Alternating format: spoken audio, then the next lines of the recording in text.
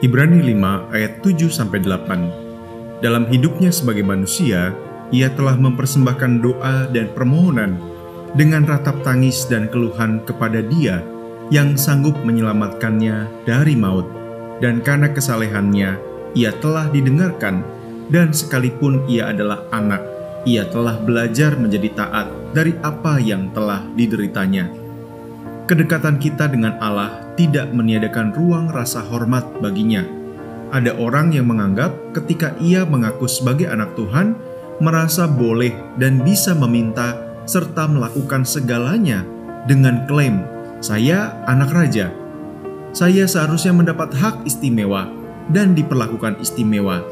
Yesus menunjukkan bahwa seorang anak raja yang sangat dekat dengan Bapanya menunjukkan sikap yang benar dan seharusnya. Ia taat kepada Bapa. Ia melakukan pelayanan terbaik bagi Allah untuk manusia. Ia menggantikan tempat kita, sehingga kita ditimpakan kebenaran, dan sebaliknya, Yesus ditimpakan murka Allah. Bagaimana lagi kita bisa berlaku sebagai anaknya kalau bukan menaati dan melayaninya? Bapa Surgawi, pagi hari ini kami mengucap syukur karena firman-Mu meneguhkan kami, sehingga kami bisa melihat panggilan kami sebagai anak-anak-Mu untuk taat dan melayani-Mu sepanjang kehidupan kami, sebagai bagian rasa syukur yang kami bisa nyatakan.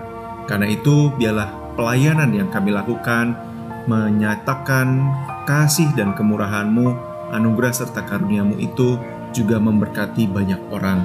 Pagi hari ini kami secara khusus berdoa untuk ibu-ibu di gereja-Mu yang sedang hamil. Berkatilah Ibu Angel, Ibu Deborah, dan Ibu Nadia. Tuhan berkati buah kandungan mereka, Tuhan memberkati anak, Tuhan berkati juga kesehatan ibu, dan Tuhan menolong dalam persiapan mereka melahirkan, dikuatkan secara mental dan kesiapan lainnya, secara fisik dan segala perubahan-perubahan hormonal.